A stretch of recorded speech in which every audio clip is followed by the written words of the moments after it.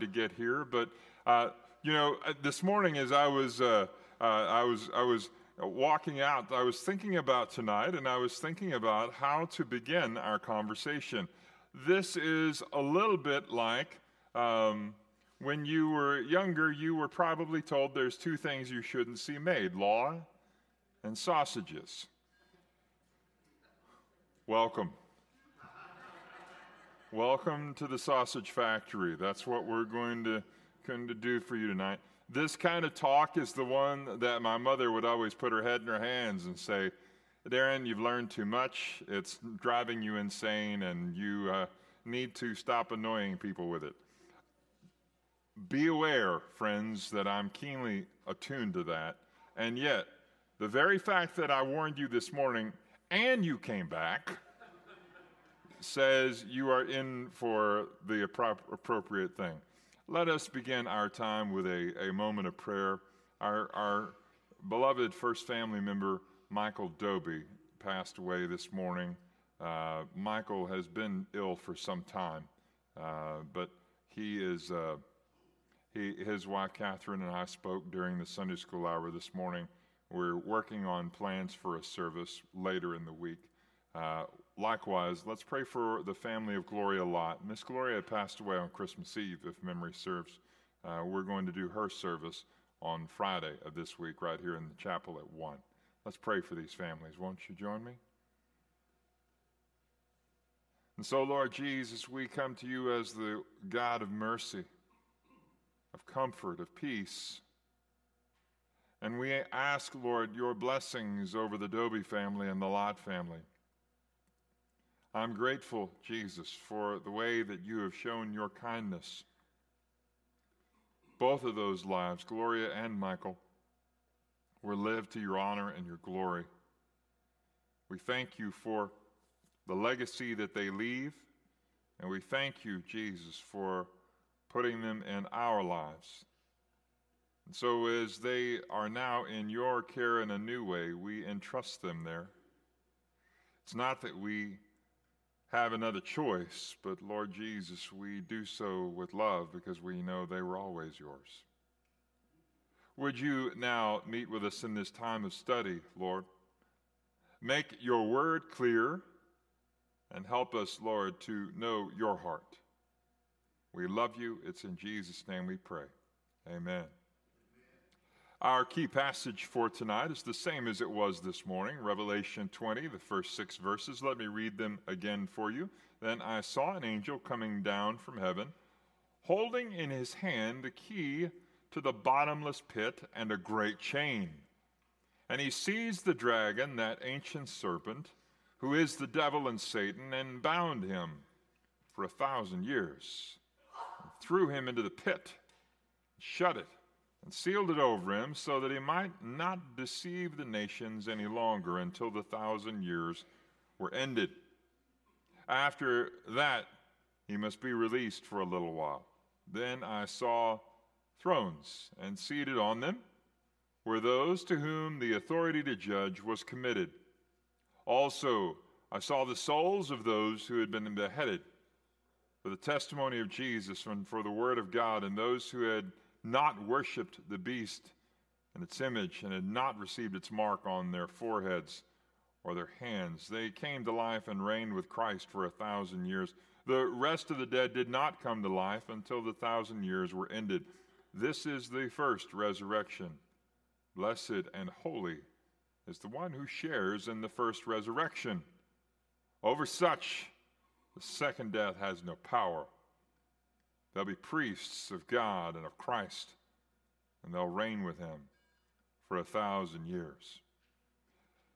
Therein lies some of the most difficult interpretive section that we find anywhere in the entire book of Revelation.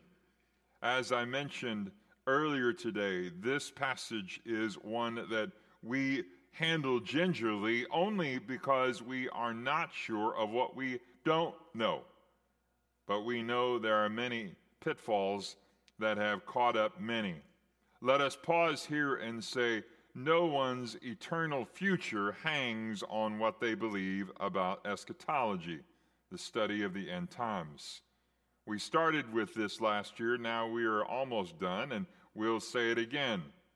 You can choose to be anything millennial and still find yourself at the foot of Jesus Christ, the risen one, just as easily. The joke is told about the amillennial, one who believes differently than a premillennial, both arriving in heaven to find out they were both wrong. When the reality is that Cub millennialists had it right all along. Cub millennialists, those who believed that Christ would return only after the Cubs won the World Series. Maybe we should switch that to the cowboy millennials. So this conversation that we will have tonight, it is not eternal in nature. I underscore that only because I don't want you to go from here saying, well, Darin thinks differently about this matter than I do. He can be wrong if he wants to, but I'm going to go to heaven.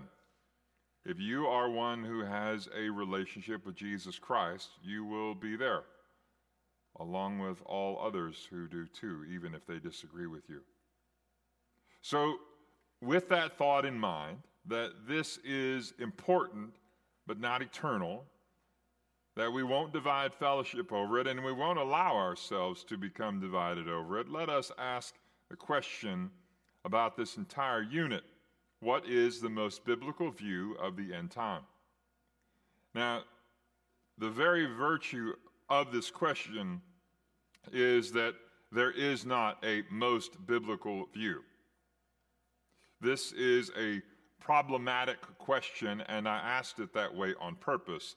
Why? Because this is the question that I get usually after we have either in small groups, in our Sunday school classes, or in a Bible study like Community Bible Study, have come to Revelation, and someone comes to me and they ask, what is the most biblical view of the end times? There is no answer to that question.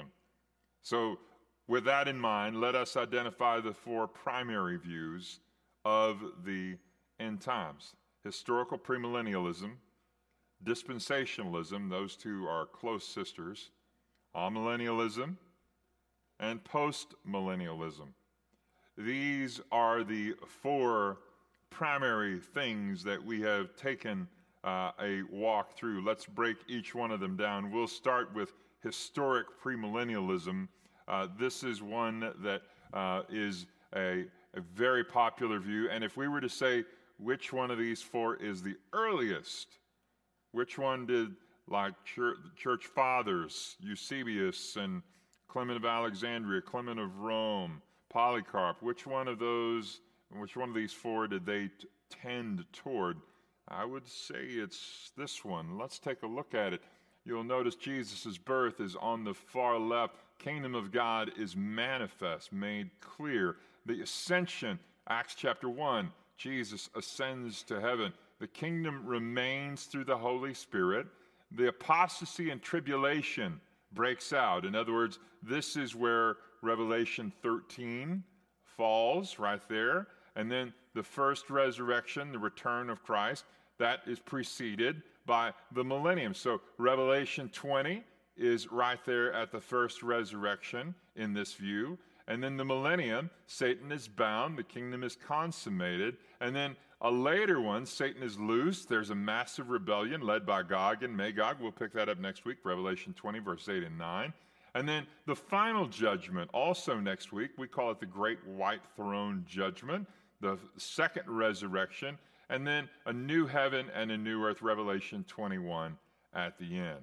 If you were to say, what is the most literal understanding of what we have in the New Testament, I would say this is probably about as close as you can get. That's why it was one of the earliest views, if not the earliest.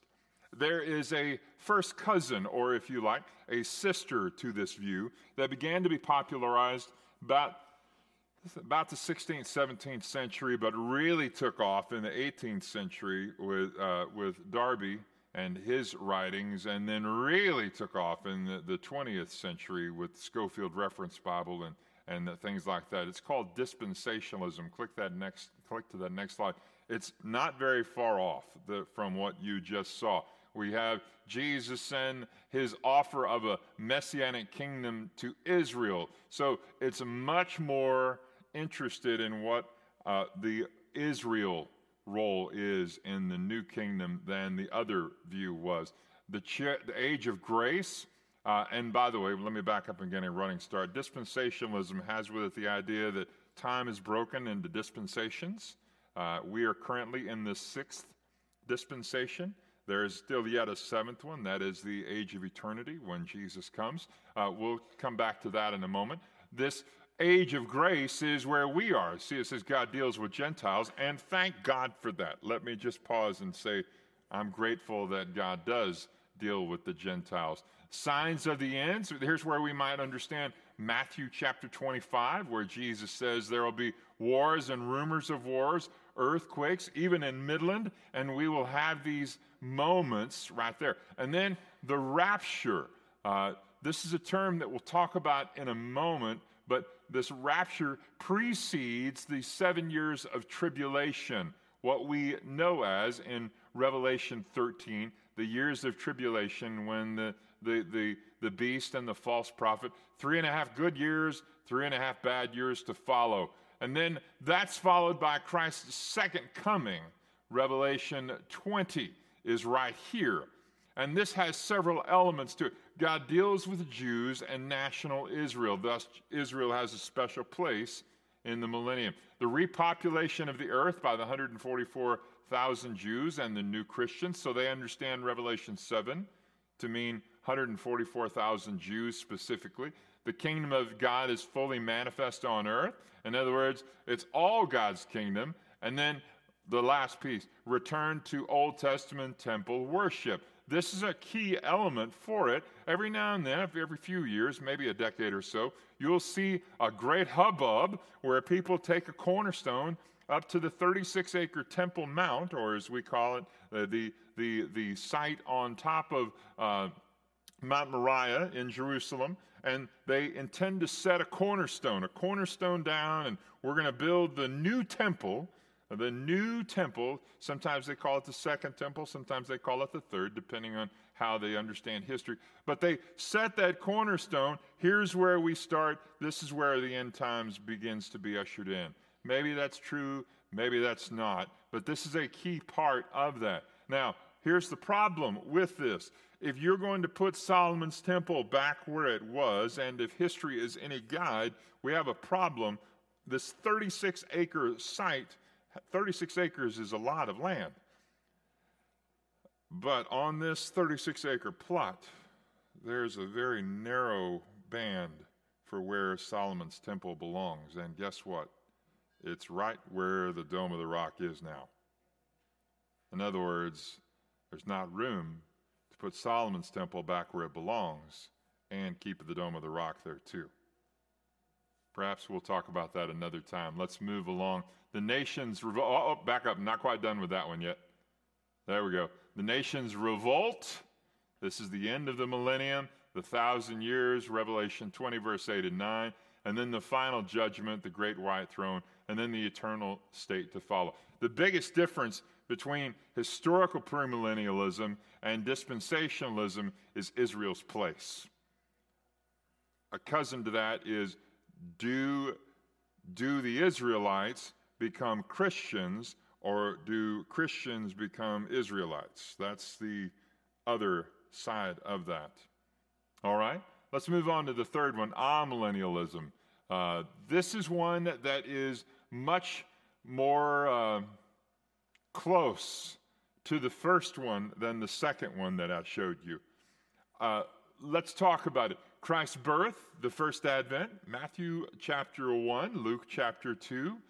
Christ's resurrection and ascension. But this one says, at that time, Satan is bound.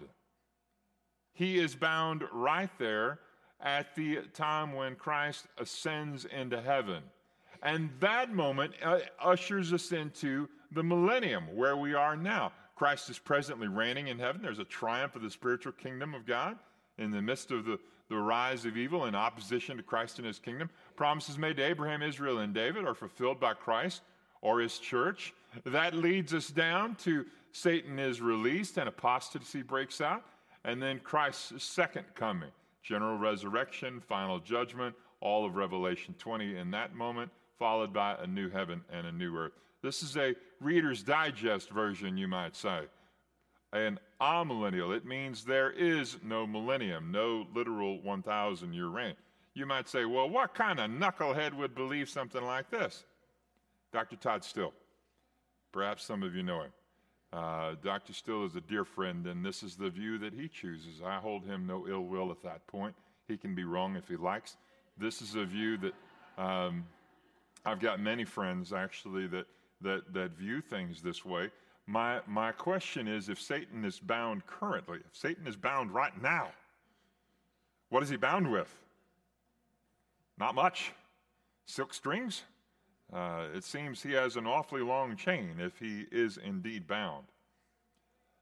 Let's move on to the final view. Here we go. This view, called postmillennialism, is a bit of a departure from the first three. If we were grading them on how close they are, the first three would be rather close. This last one is rather far away. The start of the millennium is not clear. It's either abrupt or gradual. Well, doesn't that clear things up for you? It can start all at once or a little at a time. Your choice. The millennium, it may or may not be literal. So it may be an actual 1,000 years, or it might not be an actual 1,000 years. It's marked by a tremendous expansion of Christianity, increased peace and prosperity in the world. Large numbers of ethnic Jews will come to faith in Christ. This piece right here, if you go back to the late 1800s and the early 1900s, it would be possible to say, okay. And that's when this view was most popular. Men such as B.H. Carroll, the founder of Southwestern Seminary, and Dr. George Truett, pastor at First Baptist Dallas for a great many years, they ascribed to this view for a time. Then that millennium, whether it's literal or not, leads to a short time of apostasy, followed by Christ's return, Revelation 20, the resurrection, the final judgment, which leads to Revelation 21 and the new heaven and the earth. Why did this view fall out of favor? Well, two things. One, World War I. Two, the Great Depression. Reality snuck in and stifled this view. Now, these four views are not the only ones. There are cousins, you might say, to each of these views, but I want us to take a brief walk with them, and I've given that to you in your notes that you have downloaded, if you have, and if you haven't, that's okay. But if you want to do further reading, then I want to recommend a book to you. It's one that I've read now several times, and I think would do you well if this is something you're really passionate, really interested in. It's written by a man named George Eldon, E-L-D-O-N, Ladd. The title of the book is Meaning of the Millennium. He takes four scholars who ascribe to these four views and invites them to express themselves about why they believe in what they believe. Then he does, and this is the part that I find most interesting, then he does something really remarkable. He gives each of the four the other three and allows them to respond to it. So all of them, as if they are sitting around a table, get the chance to debate with their alternative views. It is a wonderful piece of writing, a bit dated now, getting close to 40 years old, but just as timely because the $5 word is eschatological, meaning end time. The end time views have not changed that much in that time period. Now let's get down to brass tacks. What should you do about this? Which of these views should you embrace? I want to give you some anchor points, if you will. Take a look at this with me. You can bump past this. This is just for reading later. Go ahead. Go to the next one. Go on. Which view should you embrace? The reality is it doesn't matter as long as you hold to these four things. Remember, Christ is returning. Yeah, we got that part. 2, remember God's kingdom is eternal, not our eschatological views. 3, embrace Christ's rightful place as sovereign over it. And 4, recognize judgment is coming. These pieces, why don't you bump back just a minute more, a minute longer on that slide. These pieces allow us to maintain a sense of balance. What I mean by that is, have you ever seen someone who was spinning plates? Spinning plates, they're a long stick and they spin the plate on top of it. They will invariably, they will spin more than one plate, won't they? And what happens when they get multiple plates spinning? They have to keep them all going, don't they? They have to run back and forth to keep all the plates up on their respective sticks, and if they don't, then disaster befalls them. And that's the whole point of the thing. How many plates can they keep spinning? Well, that's great for entertainment. It's a terrible way to do theology. I want to give you just 4 and say, focus here. Now, I know there are some, and I'll single out only one, Dr. John Hagee. Dr. Hagee is a longtime pastor in San Antonio, a great level of respect for Dr. Hagee. I might disagree with him on some key issues, but I have a great deal of respect for how God has used him. He's taken an entire wall of his auditorium and devoted it to a schedule of events for the end times. How will this play out? I don't know how many times he has had to update it over the years, but it really doesn't matter. I don't disrespect his passion or his zealousness for understanding that, but I must caution you that this view of end times, it's always growing. When I was a seminary student in the early 90s during the Gulf War, the first one of the most popular books on the market was Armageddon, the Middle East and oil, how God will bring judgment there. Well, that's on par now with the same book that I got when I was a brand new youth minister in the summer of 1988 that came to our office that said 88 reasons why Jesus will return in 1988. And it was a really handy book because if you flipped it over, it had another book. You could read the same book just the other way.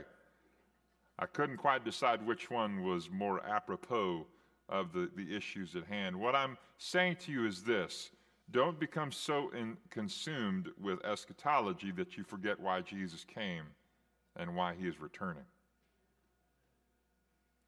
All right, perhaps you'll want to talk about that before we move on to something else. I wonder, my friend Katie has the microphone, or she soon will. I wonder if you might have a question you want to ask about this before we move on. With the energy she's putting into it, I'm presuming she sees one. She's fast. Well, how would Dr. Still counteract your statement or unbelief that Satan is currently bound? So I don't want to speak for Todd too much, but we'll let him defend himself next time he comes. But my thinking is Todd would say, imagine what Satan would be like if he weren't bound, if he was given full reign. So is Satan bound? To some degree, I would say yes, because God in his kindness and in his sovereignty allows Satan the latitude he has.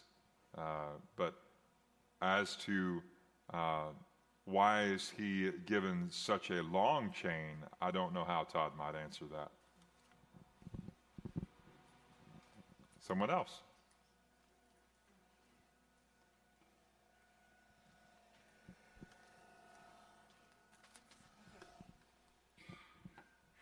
Perhaps Satan is bound in that he has to go before God and raise an issue concerning us before he can touch us, Yes, as ma'am. in Job. You may very well be right. All right, friends, we'll move along smartly. If you have something you want to talk about after this, then I'll wait eagerly for you. Let's talk about one particular term, one that, go ahead to the next slide if you'd be so kind.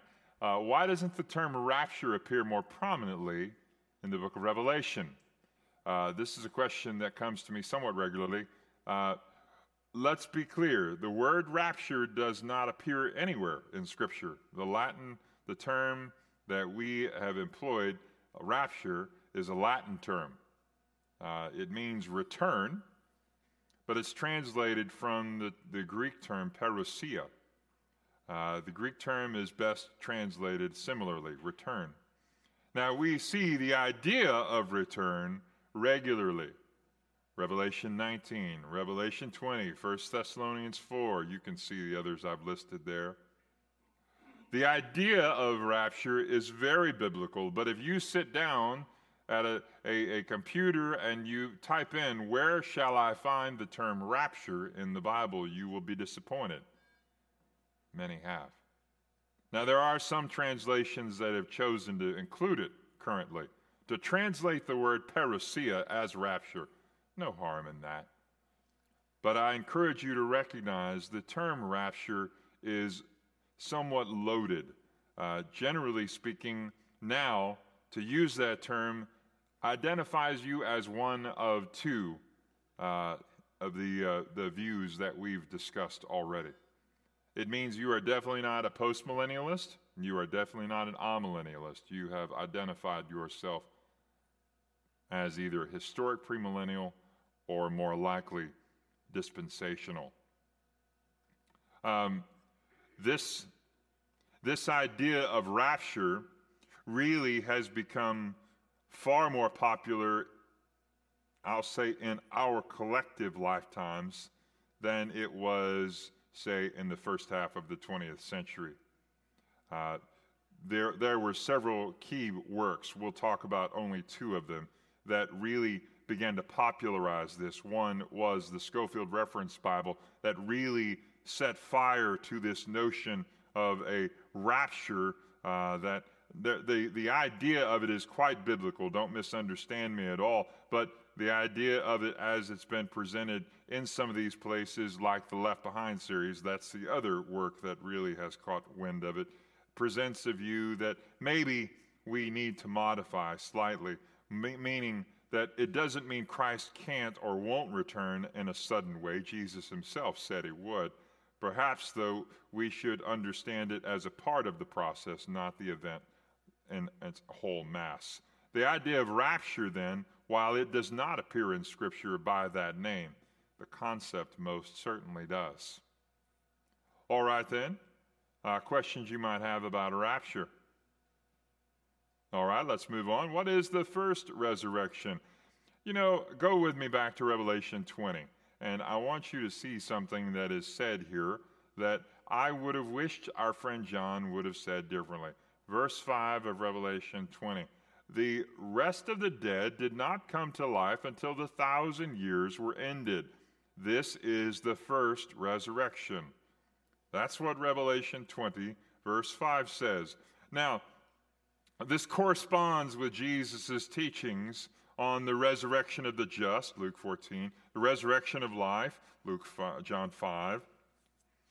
But is this in John 5, in Revelation 20, verse 5, that same resurrection? There has already been a resurrection earlier in this same section, and yet John says this is the first resurrection. So what are we left with then? This conversation that we are struggling with is really about word order then. If John had put that second clause first, this is the first resurrection, the rest of the dead did not come to life, etc., it would be a lot more clear. Or if he had moved that up to the beginning of verse 4, that would have made things a whole lot more clear.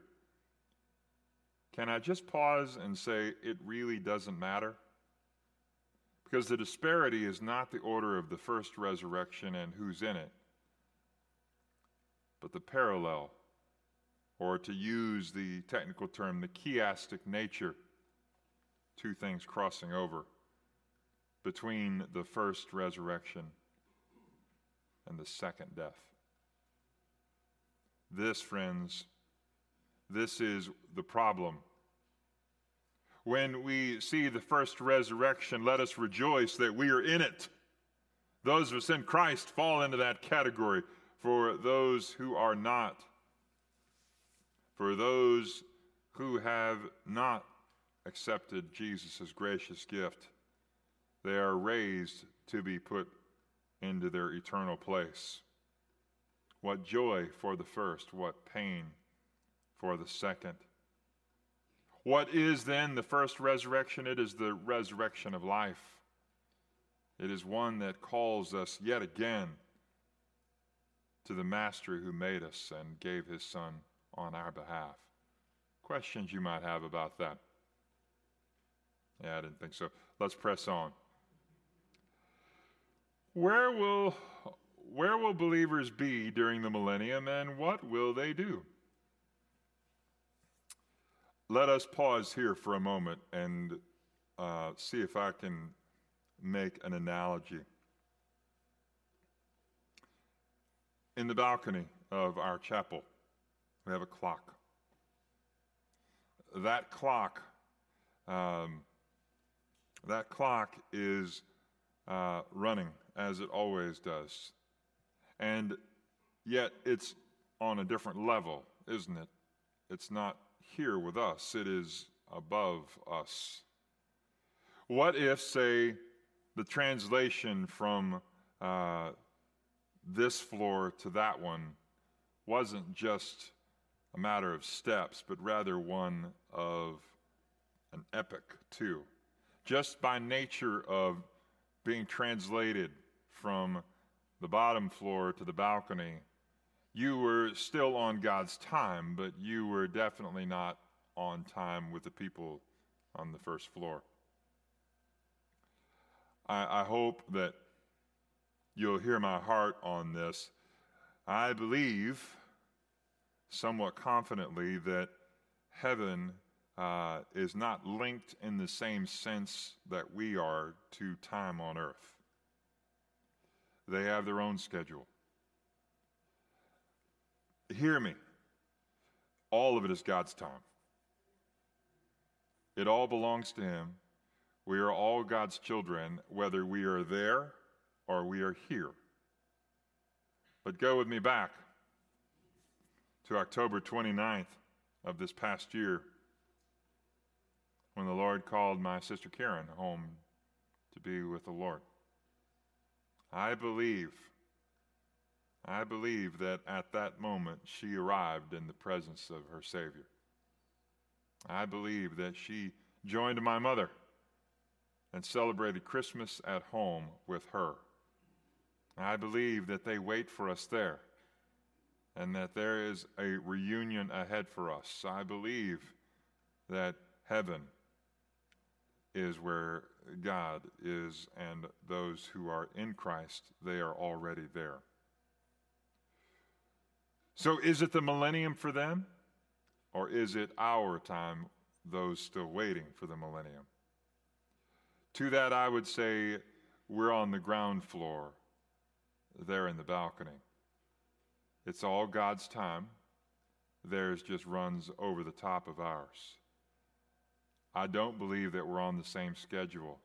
Now, does that mean that we run ahead in time, or that they drop back when the resurrection comes? I don't know that. That's a bit above my pay grade, as they say.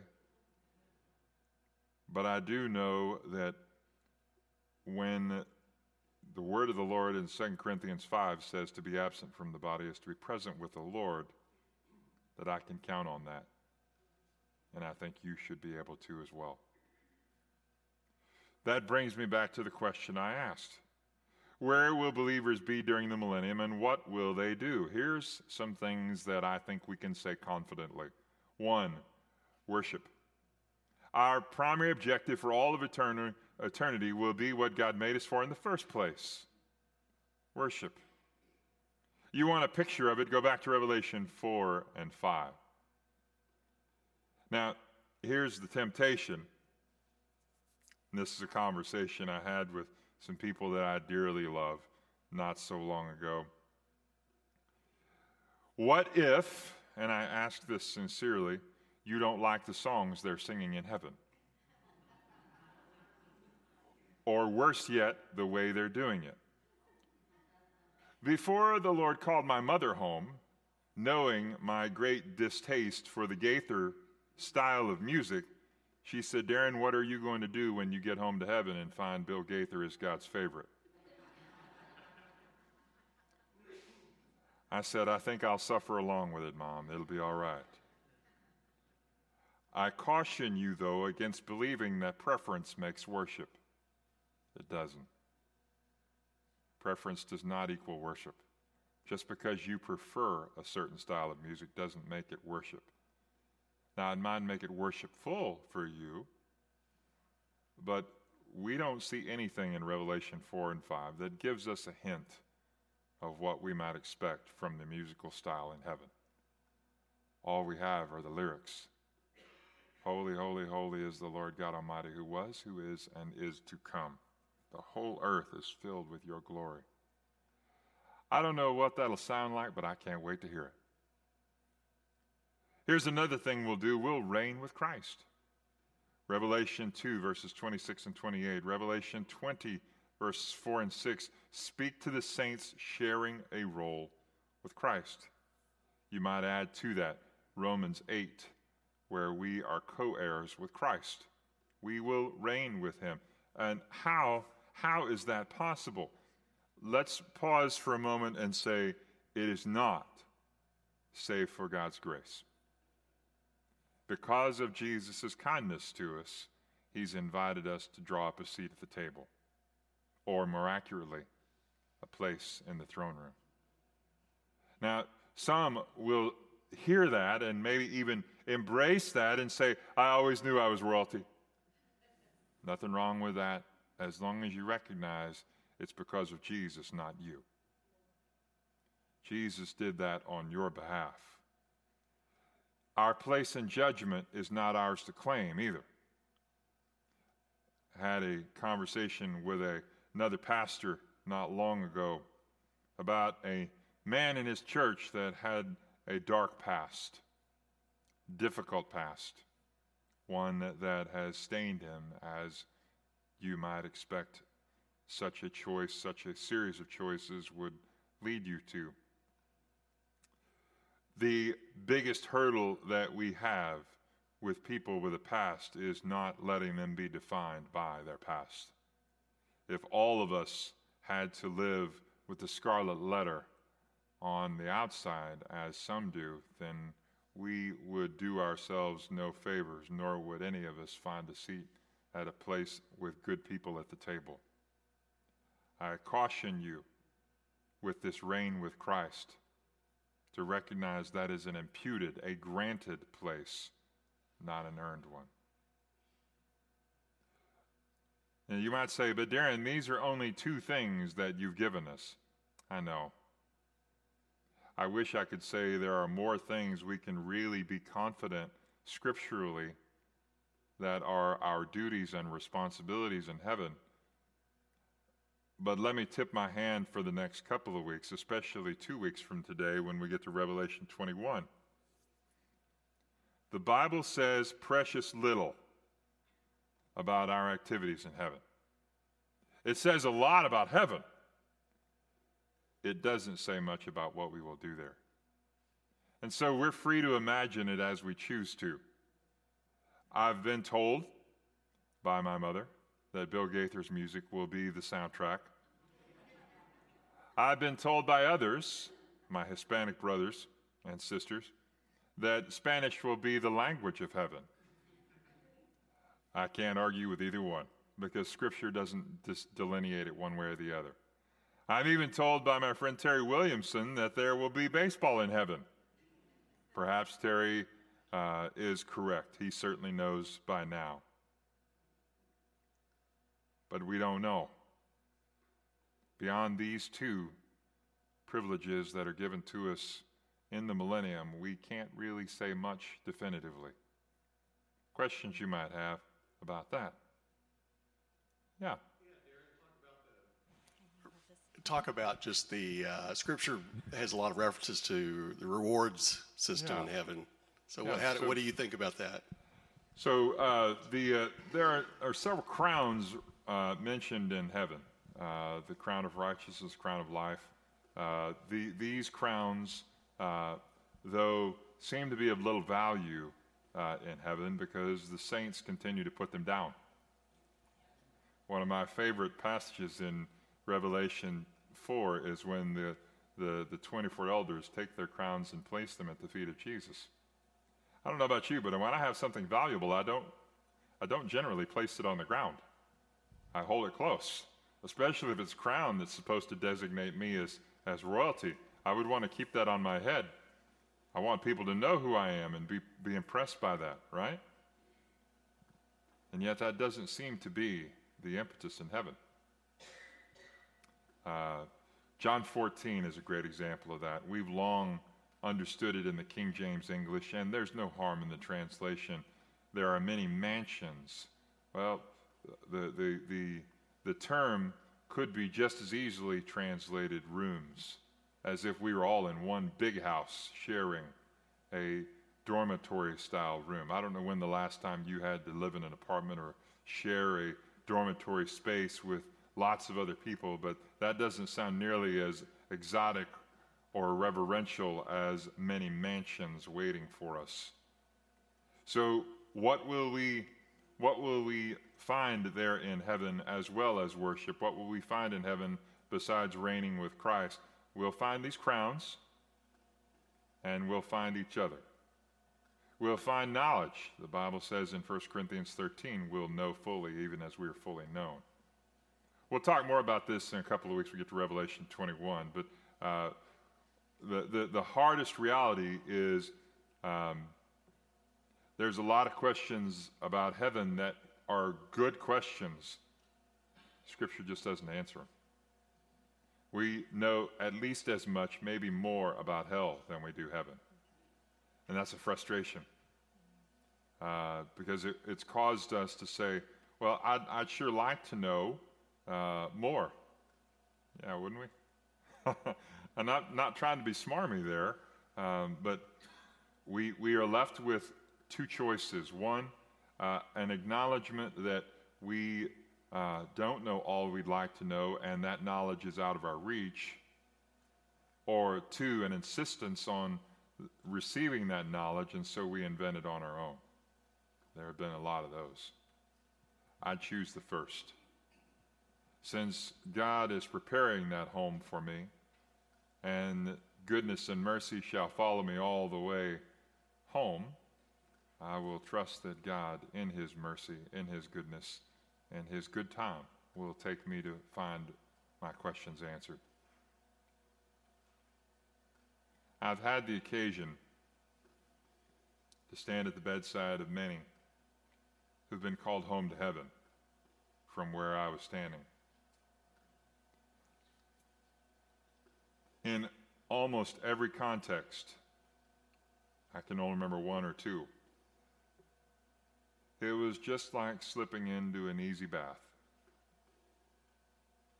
No shock, no thrashing, no animosity, just a quiet leisure. One dear saint, and I didn't ask permission from their family, so I'll let them remain unidentified. Some of their last words were, "It's beautiful."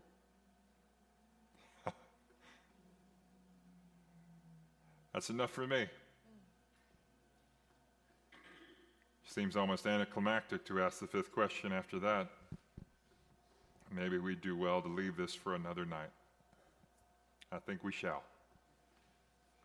I just want you to go out with this knowledge, friends. Because of who Jesus is, That is why we have any. Any what, Darin? Any. Any hope?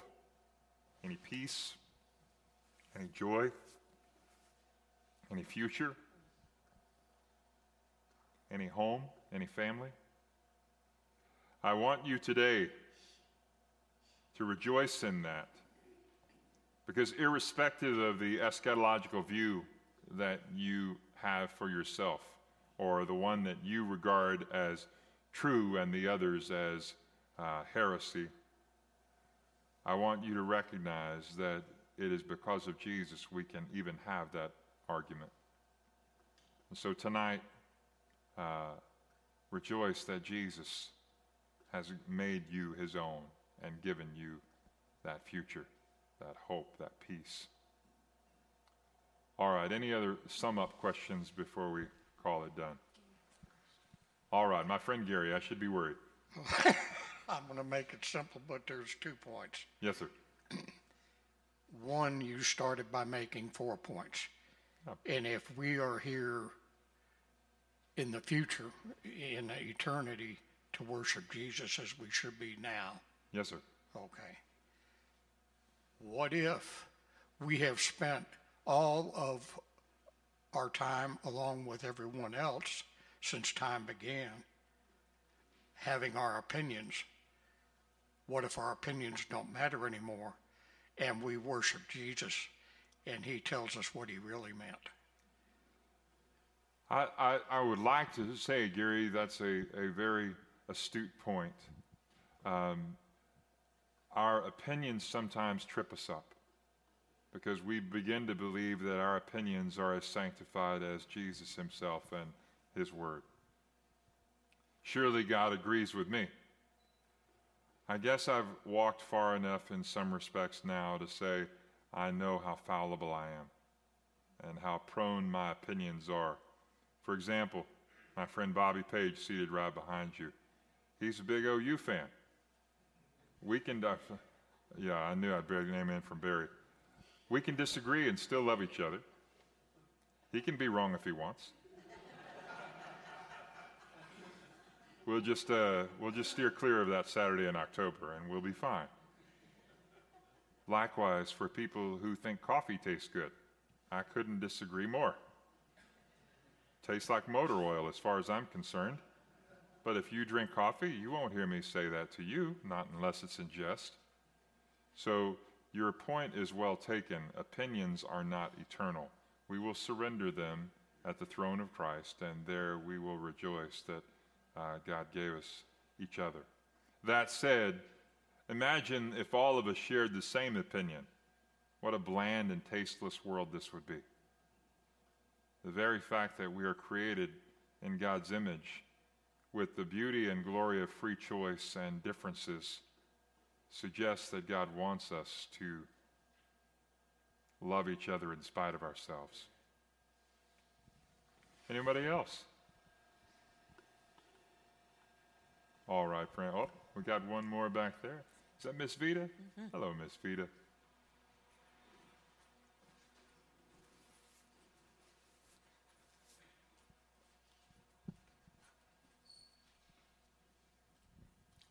I'm not really sure how I need to ask this, but in verse 4, it talks about having the mark of the beast on the forehead or on the hand. And my mama was very definite, telling me when I was a small child to never let the mark be put on my forehead. She didn't stress the hand. But anyway, is that going to be something that's during the millennium, or is that something that comes at the end of time? I've been listening to you, and you didn't mention that, so I was curious. It's a good question, Ms. Vita. So the question really comes down to how you understand end times. Does the mark of the beast in Revelation 13 precede the millennium or not? If it is a part of the millennium, say as amillennialism has it, then no, it's not contiguous, it's not concurrent. Yes, it is. But if you are one who, say, is a dispensationalist, then those two are separated. So I'm not trying to muddy the waters, as my grandmother would say. I'm not But either one. I just go with what God is letting happen. so I will tell you, my belief is that this, in verse 4, is referencing a past event that is still reflected on their bodies. They still wear the mark of the beast. They still have it on their foreheads. They still have it on their hands. Whether they're living or dead, that we cannot say at this point. But we can say that they still bear the mark that they chose willingly in Revelation 13. One of the greatest challenges Revelation presents to us is the fact that it isn't necessarily chronological in nature. Chapter 13 does not necessarily follow chapter 12. Likewise for chapter 20. The only thing we can be sure is that Revelation 21 and 2 come at the end. The rest of it is somewhat questionable. So, your question is, where does it fall? I think this is a past event by the time Jesus sees it in Revelation 20. But not for us now. Not right now. Not at this moment. Correct. Now, I will tell you that for some, they regarded, say, 80 years ago when some were being marked with tattoos in Nazi Germany concentration camps. There were some who regarded that as the mark of the beast, including some who received that unwillingly.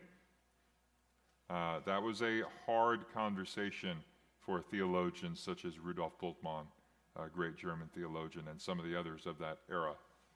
So what will God do with that? I think God knows the heart. Those who received the mark of the beast did so willingly, unlike those who didn't want it. All right, friends, if you have another question, I'll be waiting for you right down here. Let me pray for us and we'll be concluded for the evening.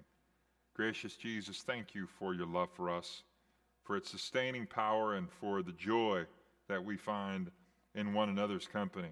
Thank you, Lord, that we are all different. Some of us might be very similar, but we are even still not identical. That's a part of the joy that you've given us and the multi-flavored grace that you've poured out. Tonight, Lord, let us go in the joy that that brings, and let us rejoice, Lord, because of your love. Let us be mindful, Lord, that our views of the end times do not lock us in. They don't anchor us eternally the way you do. So let us major on the majors and let the minors stay where they are. Sustain us with your love, and thank you, Lord, for putting us together to walk this road. We love you. It's in Jesus' name. Amen. God bless you. We'll see you soon.